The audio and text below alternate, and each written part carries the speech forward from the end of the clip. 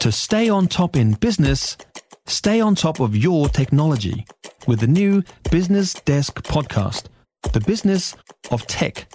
Listen on iHeartRadio or wherever you get your podcasts. The government's announced it'll slap a digital services tax on large multinationals like Facebook and Instagram. This is from 2025.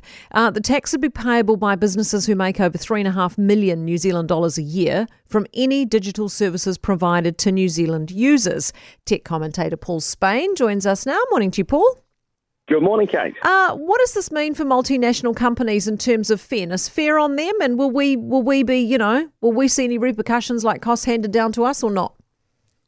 Well, look, it's a little bit hard to know. They've got this, 3% that the government are going to take in terms of tax. And if we look at some of the existing examples of how much tax is being paid by the likes of Facebook, Google, and Apple and others on their digital services, it looks as though they're probably paying about a third of that at the moment. So this would push up the tax take. I guess there is that potential that all these companies do is push up what they charge New Zealanders to cover the difference, and that's what we don't know, whether they'll just pump up their fees to New Zealanders and pass on the tax. Could they give us a crappier service, like slow it down in some respect, or no? It depends what it is, but probably in most cases I would think no. I mean, there's always something that they can do with it. Yeah, they pass that on in one form or another. Is there anything else the government could have done here, or could they perhaps move faster? I mean, they first consulted on this back in 2019. It won't come in until 2025.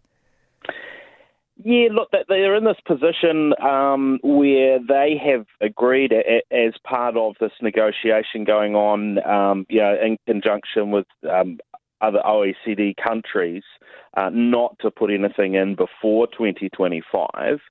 And in fact, if they do come to a multilateral arrangement, then that will come in, or it could come in at that date instead of this 3%. So this is kind of something to fill in the gap if that's taking longer. So there's at least a fallback to this position. Right. And this is something that's worked overseas?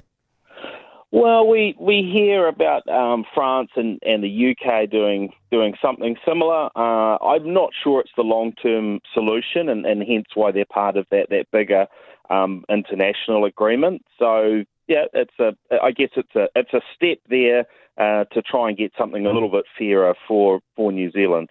Yeah, good. Well, I hope it works, Paul. Thanks so much for being with us, Paul Spain, who is a tech commentator.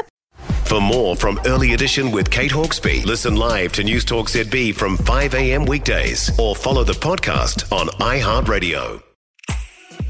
If you enjoyed this podcast, you will love our New Zealand Herald podcast, The Little Things, hosted by me, Francesca Rudkin, and my good friend Louise Airy.